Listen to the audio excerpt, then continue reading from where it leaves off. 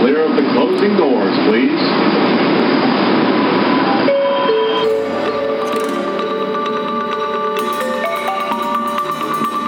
In a Brooklyn fractured into speculative storyscapes, fantasy, horror, sci-fi, and the just plain weird come together in The Kaleidocast. Join Professor Brad Overstreet, Senior Junior Lecturer Sam Spellingbound, and Assistant Crypto Provost Don Fairweather Jenkins of the Metatechnic Institute, and Inquisitor James Earl King II, as they explore the stories drifting in and out of your reality.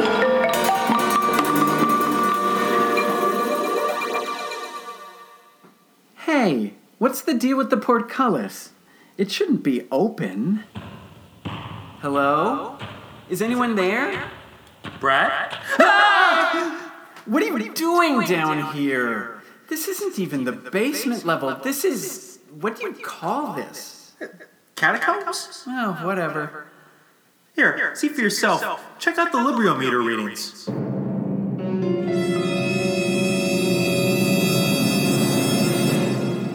Holy, I haven't seen a signal this strong since the Marla Mason incident. Here. Huh. The Crawl Space of the World by Tim Pratt. We should probably go. Yeah, who knows what else is down here?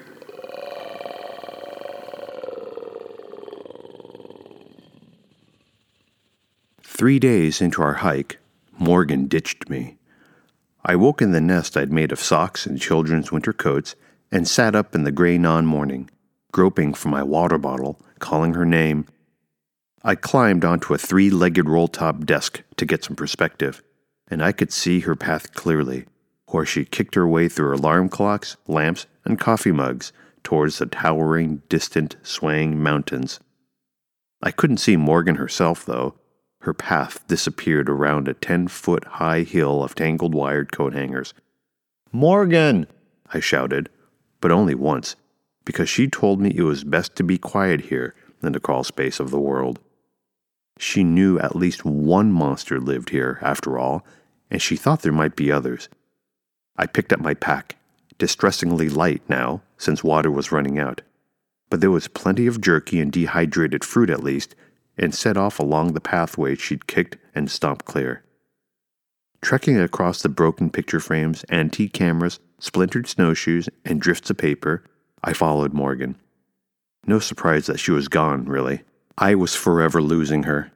Story of my life. It took all day, moving under that neutral gray sky, climbing over occasional outcroppings of armoires and armchairs, working my way through great snarls of swing sets and backyard jungle gyms, with always some sign of breakage or snag or passage to point me on her path. The objects that made up the landscape were larger now, in the foothills of this place, closer to the mountains. I found Morgan near the base of a hill made of battered cars, many with seaweed and barnacles and undersea fungus clinging to their fenders and windshields. She stood with hands on her hips, blonde hair pulled back in a messy ponytail, staring up at the mountains. "Morgan?" "You weren't moving fast enough," she said. "I knew you'd move faster if you had to chase me, if you thought I'd left you behind." She turned to look at me, daring me to argue. And for the millionth time in the past few days, I marveled at how much she'd changed in the past 5 years. The girl I'd gone to college with had been tough and forthright, but this Morgan had real steel in her, and her features were sharper and even more beautiful than they'd been when she was 20. "I couldn't keep plodding along while you stopped to look through every pile of old records and comic books. I came to this place for a reason." I didn't know what to say.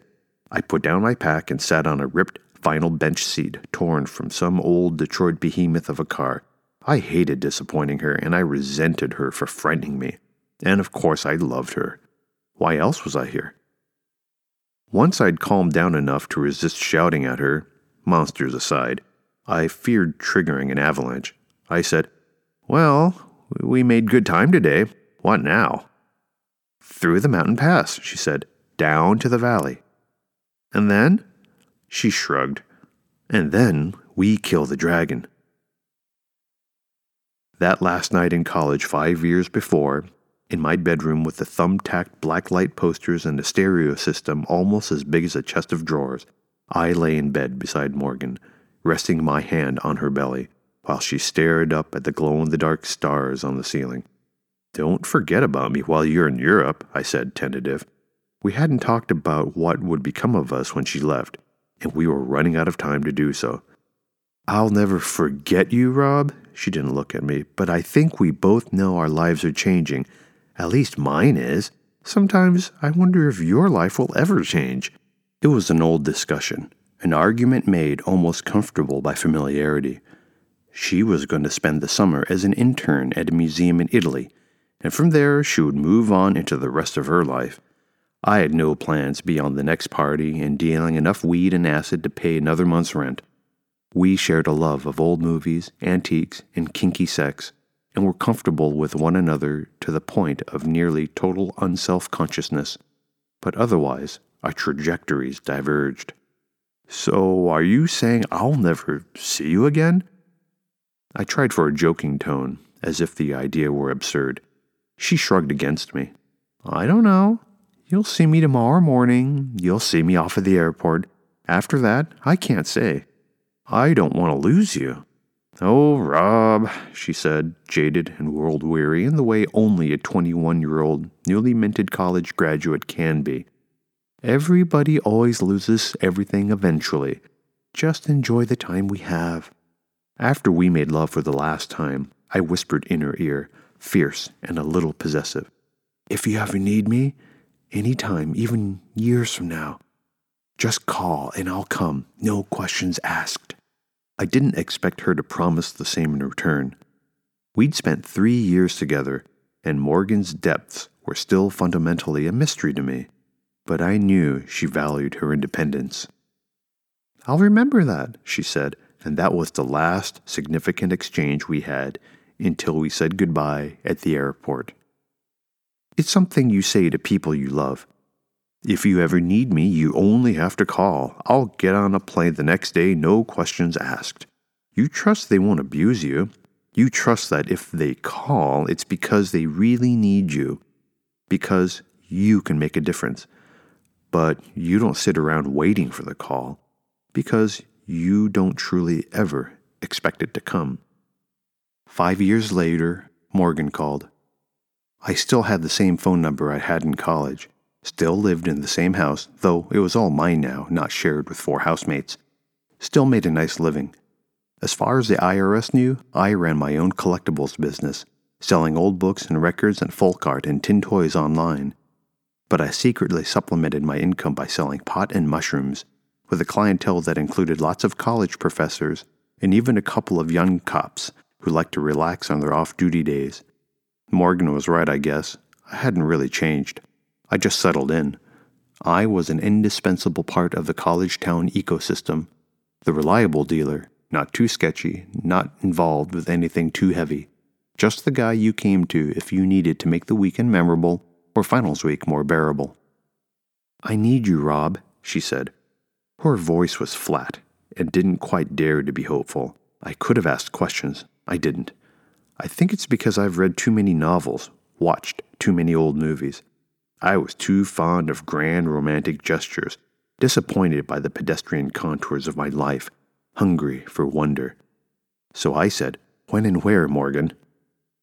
Turned out she lived in the same state, several hours north, so I packed an overnight bag, got into my car, and drove through the day, listening to Cannonball Adderley on the stereo and thinking about loves lost and found. I sent Morgan a few letters when she was in Italy. I'd like to believe they just got lost in the mail. Overseas postal service had to be unreliable, right?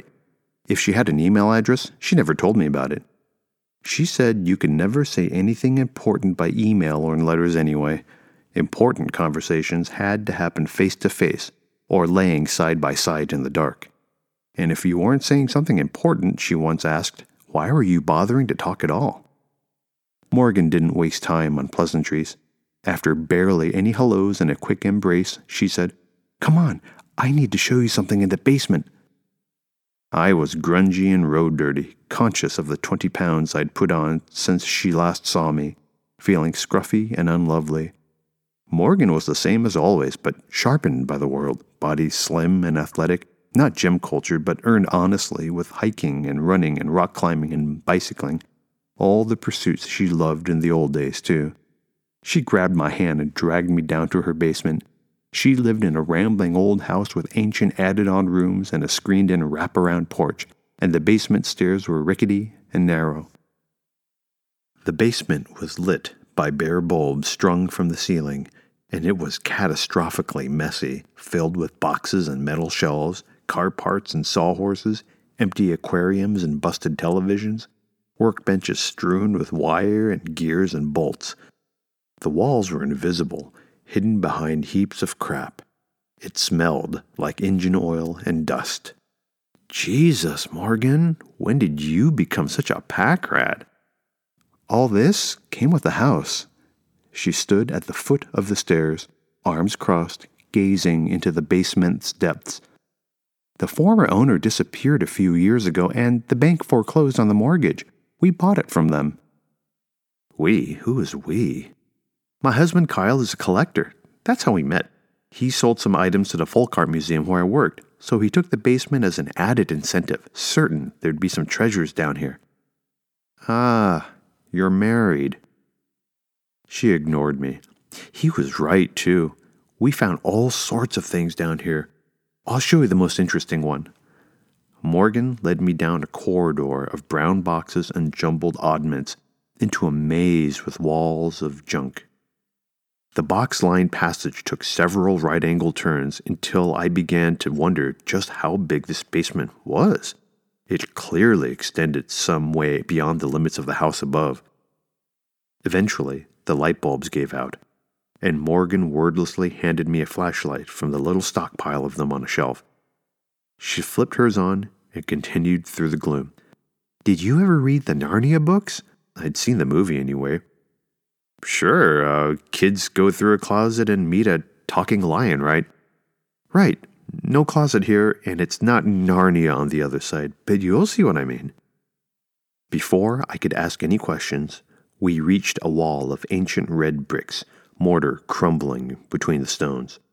There was a huge, ragged hole in the wall, 5 feet high and twice as wide, with a dim light beyond.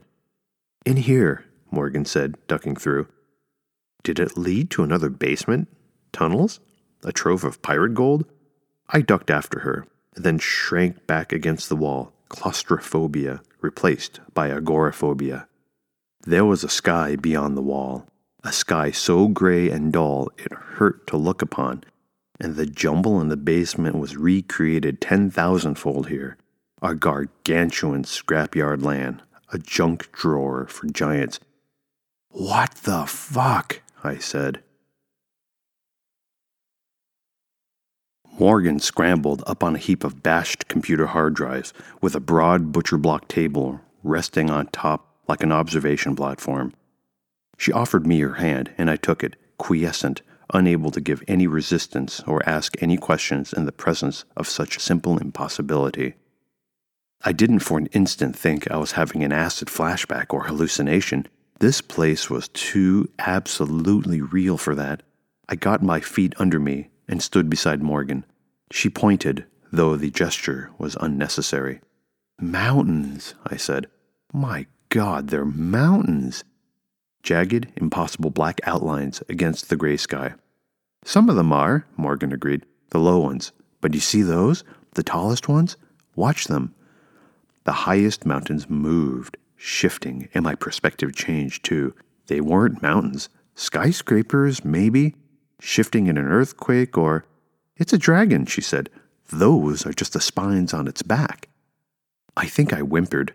I might have pissed myself if I hadn't stopped to pee at a gas station before arriving at Morgan's house. The word enormous doesn't just mean big. It means grotesquely, monstrously big. That's what I was looking at. Something enormous. Let's go back upstairs, she said. I'll tell you all about it, and you can decide whether you want to help me or not. During our first night in the land beyond the basement, not that it was night, Not that the sky ever changed in that place. Morgan told me about some of the wonderful things she and Kyle had found there. We found a trove of pre-Columbian artifacts. Though we weren't able to sell many of them, there are a lot of legal issues surrounding things like that. Bits of Greek statuary are easier to deal with. We had a good run with some of the vintage car collectors when we found a bunch of parts about a mile out. Rare stuff. I mean, this place is full of rare stuff. She picked up a half-melted turn-of-the-century Cupid doll from the ground by way of illustration. But most of it's worthless. There's no organization? I asked, trying to keep my eyes focused on her, trying not to look toward the towering spines of the dragon that Morgan said had eaten her husband a few weeks before. I mean, the stuff's in no particular order. There might be some scheme, I guess, but it's not known to me. She sat cross-legged, leaning against an old steel safe, like something from a movie about a train robbery. I don't even really understand how this place works. Everything here is lost or thrown away, I think. But does that mean the objects disappear from our world and appear here? Or are these analogs, platonic ideals of lost things, reflections, or what? Who knows? Some things are broken, some things are in better shape than they should be, given how many centuries old they must be. We've found artifacts here we can't sell because they don't look old enough, and everyone would think they're forgeries. I'm sure there's biblical apocrypha here, Hemingway's lost manuscripts, the original cut of the magnificent Ambersons, everything that's ever been lost. But there's no way to find any of it, short of random chance. There seem to be some organizing principles, piles of mostly similar things. There's a hill of old reel-to-reel tapes, CDs, 8-tracks, videotapes, and film canisters half a mile from here, for instance. I was satisfied foraging within a mile or so of the doorway. We could have spent years going through everything there. But Kyle was always the explorer type. Did I tell you he once climbed Everest? Yeah, you mentioned, I said, wondering how I could be jealous of a dead man I'd never met. He set off on longer and longer hikes, spending days out here. He brought a few things back, but it was clear he wasn't really out foraging. Not as his main purpose. I went with him a couple of times, but he barely paid attention to me. He just kept pushing harder and harder. She lowered her voice. He wanted to see the dragon. How do you know it's a dragon?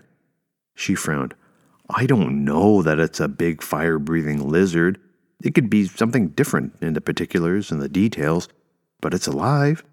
And Kyle has this theory. You know, in the stories, dragons have hoards, piles of gold they sleep on, like in that Dungeons and Dragons crap you used to play. I never played D&D, but for a few years, I'd played a home-brewed RPG created by a guy who'd gone on to become a successful fantasy novelist. I didn't correct her. Sure. She spread her hands. This is the dragon's hoard. That's what Kyle thought. And he thinks there are lost things here from all over, from other worlds, alternate Earths. And it's true that we found a few things we can't explain. Old history books that don't resemble the history we know. Weird technological stuff that we can't identify. Kyle thought the dragon squatted at the nexus of universes, snatching things, like some kind of kleptomaniac gatekeeper. I mulled that over. I couldn't decide if it was any more incredible than what I had already seen. So Kyle went looking for the dragon? 2 months ago. You think it ate him.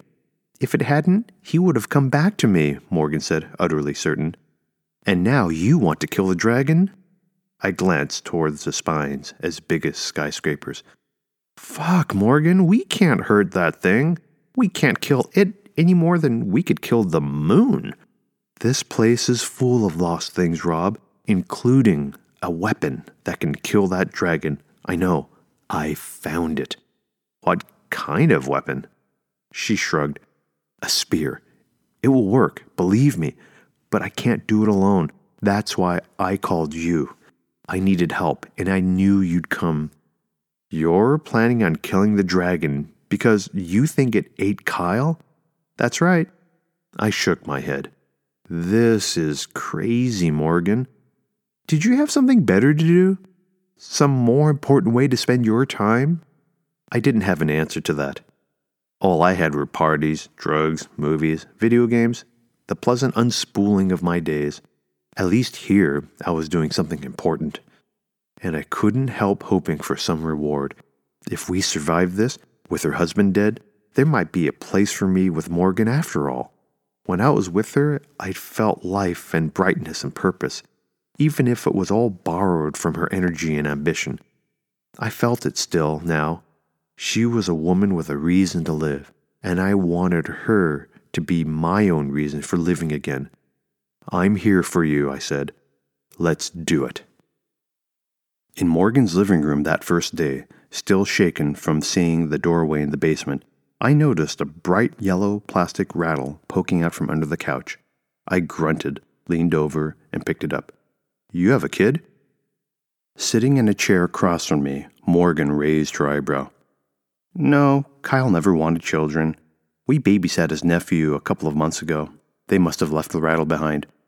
I shook the rattle like a maraca, absent-mindedly, thinking about the things she'd shown me in the basement, and the things she'd told me since. "Well," Morgan said. "Of course I'll go," I replied. She looked away out the window. "You are a good man, Rob. I don't think I knew that back then in college, but you came when I called, and you're willing to help. I'm sorry if I hurt you and treated you badly. I was young. Water under the bridge," I said. She gave me a smile. It seemed a little forced, but her husband was missing, probably dead, so was that any surprise? "We'll leave in the morning." "Okay." Morgan extended her hand to me. I took it. The feel of her skin on mine was achingly familiar. "It's been a lonely couple of months," she said. She gestured toward the walls with her free hand, and I saw lighter squares of wall where pictures had been removed. "I had to take his photos down, and I haven't been able to sleep in our bedroom. Too many memories. I've been staying in the guest room." She squeezed my hand, looked into my eyes. "Would you like to see it? To come to my room?" Of course I did. I'd been making love to Morgan in my mind and memories for years, and I wouldn't say no to the real thing now, even if she only wanted to sleep with me out of gratitude and grief. I still remembered how to touch her all the ways she liked best. "The first valley," Morgan said. "This is as far as I've ever come before. Kyle went farther, of course." We stood on a ridge of busted cars. There were other mountains around us and across the valley, including one made of airplanes and helicopters, and another of houses and trailers that looked tornado-wrecked, scooped from the plain states of some possible world and dropped here in a pile. Beyond the house mountains, the tapered dark towers of the Dragon Spikes rose, moving up and down almost regularly, as if shifting with a great body's breath. A bowl-shaped valley spread out below us, like the caldera of a volcano, and at the bottom, cities stood, clashes of culture and geography jumbled together in a valley-sprawling metropolis. "Kyle was an amateur archaeologist," Morgan said, and I sighed. Kyle was an amateur in every field he wasn't an expert in, it seemed. He thought that one, with the squat mud buildings, was from ancient Mesopotamia, and those with the step pyramids? Mesoamerican, I'm sure. I'm not a total idiot, Morgan. "What's that place with the statues?" "We hiked all the way down there once," she said. "The statues are of people, but they have fins and slits in their necks. The buildings are made of coral." She shook her head. "Kyle said they must be from Atlantis, but since he doesn't believe Atlantis ever existed in our world, he took that as proof for his many worlds theory." "Do you see that hideous lump of black rock?" She pointed, and I did see it.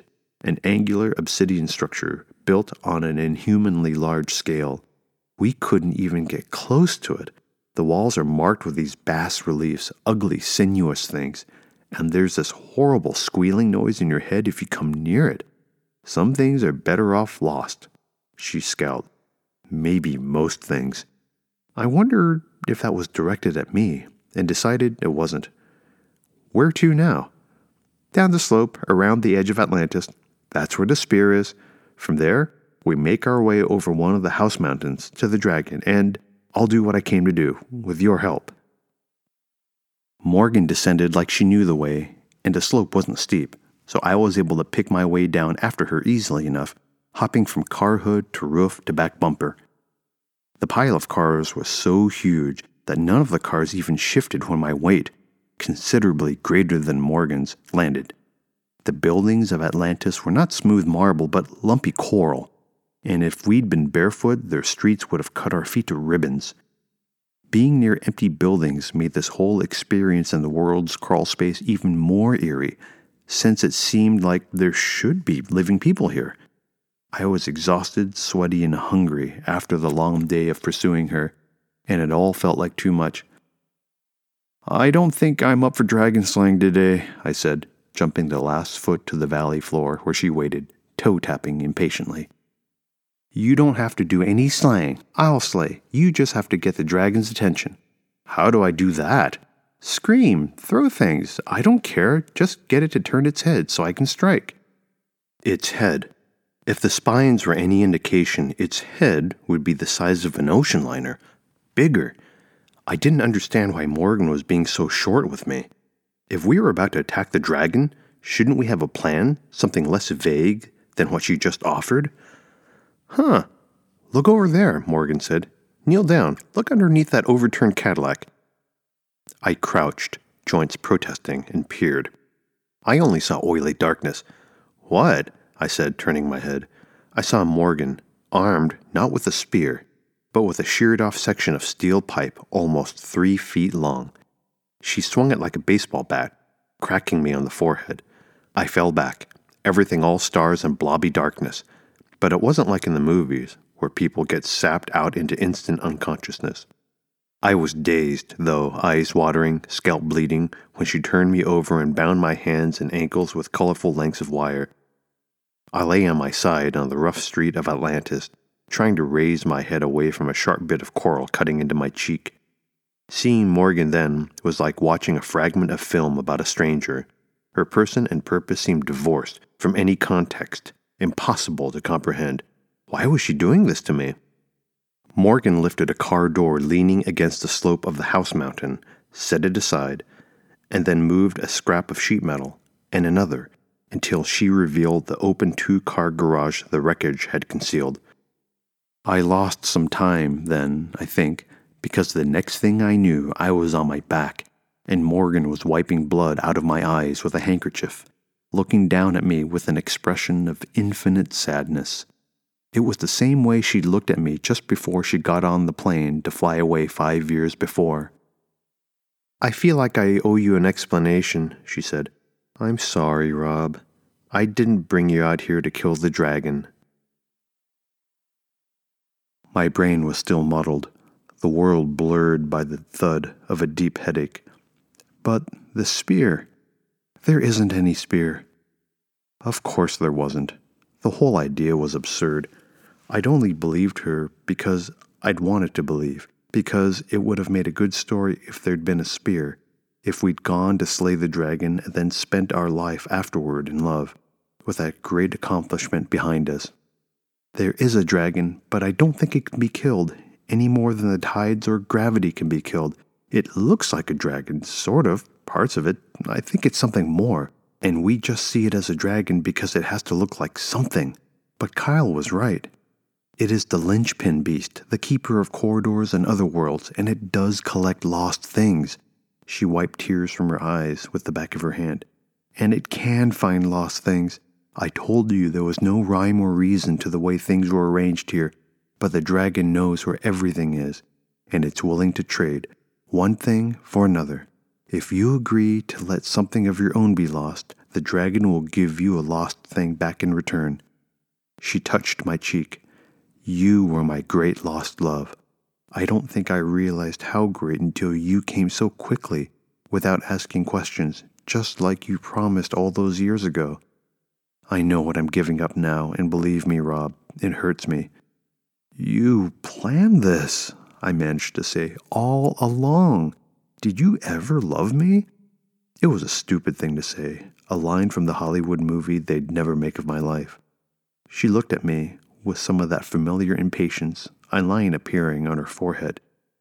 Yes, Rob, sure, of course. I planned this all along.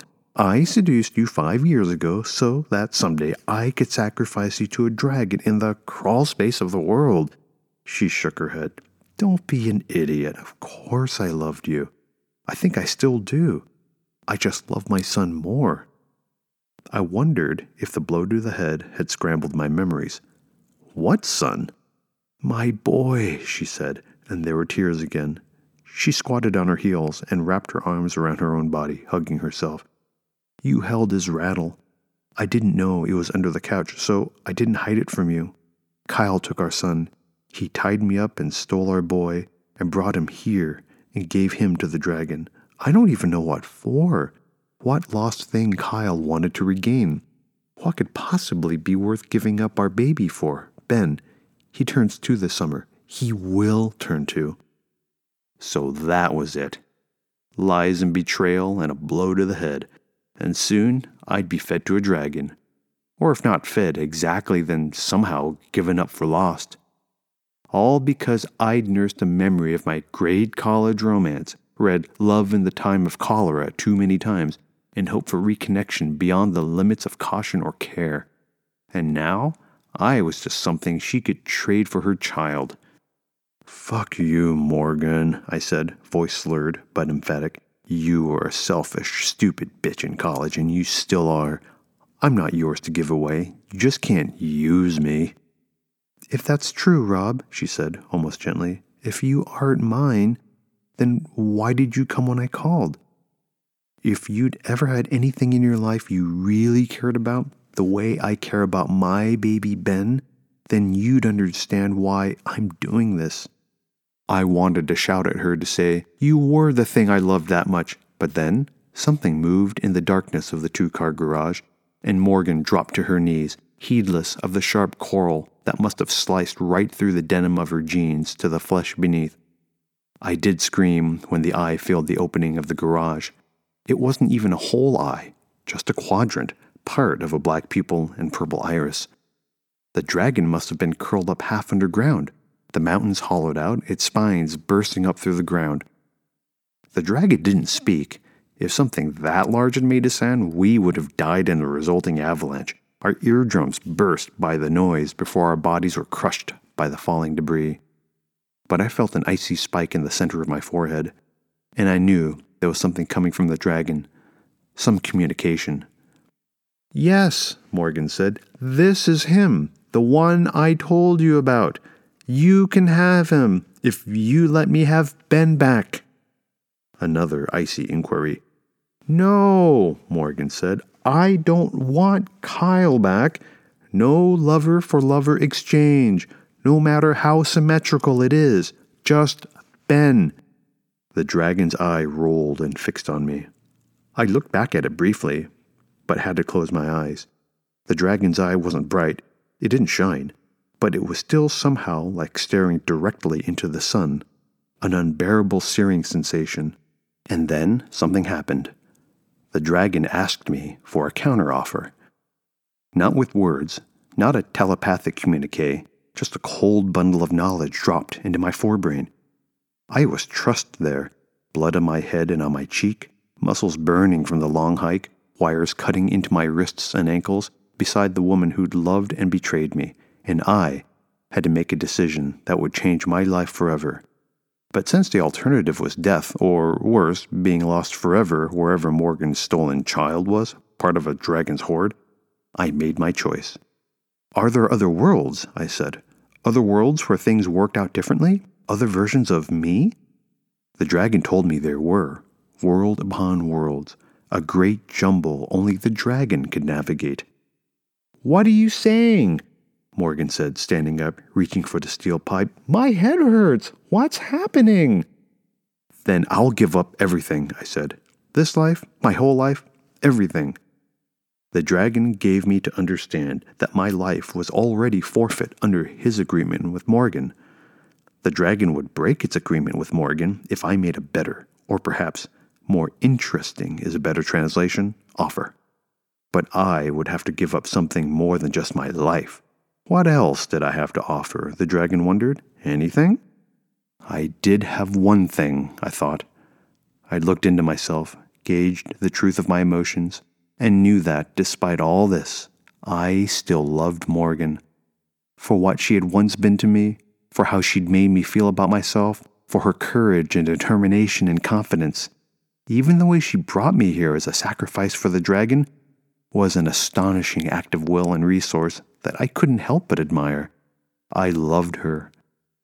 But she betrayed me, so I didn't owe her anything anymore, not even love. "I'll give up my love for her," I said. "In every possible world, I'll give up my love for Morgan in exchange for my life." "Shut up!" Morgan screamed and rushed at me with the steel pipe. At least she wasn't stupid enough to attack the dragon's eye. She wanted to kill me instead to end our bargaining. The dragon let me know we had a deal, trading love for life. The dragon thought that was pretty interesting. "Rob," Morgan said, leaning against the sink in our sun-filled house. I sat at the kitchen table we picked out together, sipping a cup of coffee, thinking about what we should do next week on our 4th wedding anniversary. What was the 4th anniversary? Flowers. Fruit and flowers. I could do something grand and romantic with fruit and flowers. A shadow fell across the window, and when I looked up, I saw the smallest segment of an enormous eye passing beyond the glass, a glimpse of purple iris, a flash of scales so green they were almost black. I remembered then and understood. The eye withdrew, and sun streamed in again. I held the memories of 1,000 lives in my head. 2 were at the forefront. A life of slacker, drug dealing, and flea market hunting, moving from one pleasure to the next. And this life, a life with Morgan, with trips to Europe and our own antique shop. There were other lives, various permutations, and in many of them I met Morgan, and in all the lives where I met her, I fell in love with her. And in all those lives now, that love dissolved. "Rob," Morgan said again. All those lives were real, but there was only one me anymore. I would pass through each world, every life, and experience this loss of love 100 times. The dragon would show me the true consequence of my bargain. I had my life, all my lives, but not love. "I'm pregnant, Rob," Morgan said. I looked at her. I put my coffee cup down. Dirty trick, dragon, I thought, but it was empty, only an echo of outrage. Looking at Morgan, I felt no love for her at all, and the thought of having a child with her, something else she'd love better than me, was just asking for ashes and misery and heartbreak. "Hey, Morgan," I said. "Look there, under the table." Morgan cocked her head, frowned. "Did you hear what I said?" I did, but you need to see this. Just kneel down and look underneath the table." Morgan arched an eyebrow in that way she had, pushed her chair back, and knelt down to look. I reached down, and beside my chair, I found a length of steel pipe, heavy and cold, just like my heart. I stood, lifted the pipe, and looked at the back of Morgan's head. "I don't see anything," she said. I felt nothing for her, certainly not love, not even a distant hum of regret, and so I swung the pipe overhand, hard, and waited for the next world to arrive.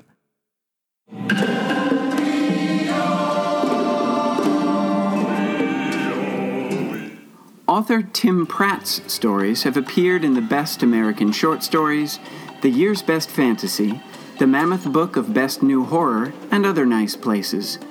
He has won the Hugo Award for his short fiction, and he's been a finalist for World Fantasy, Sturgeon, Stoker, Mythopoeic, and Nebula Awards.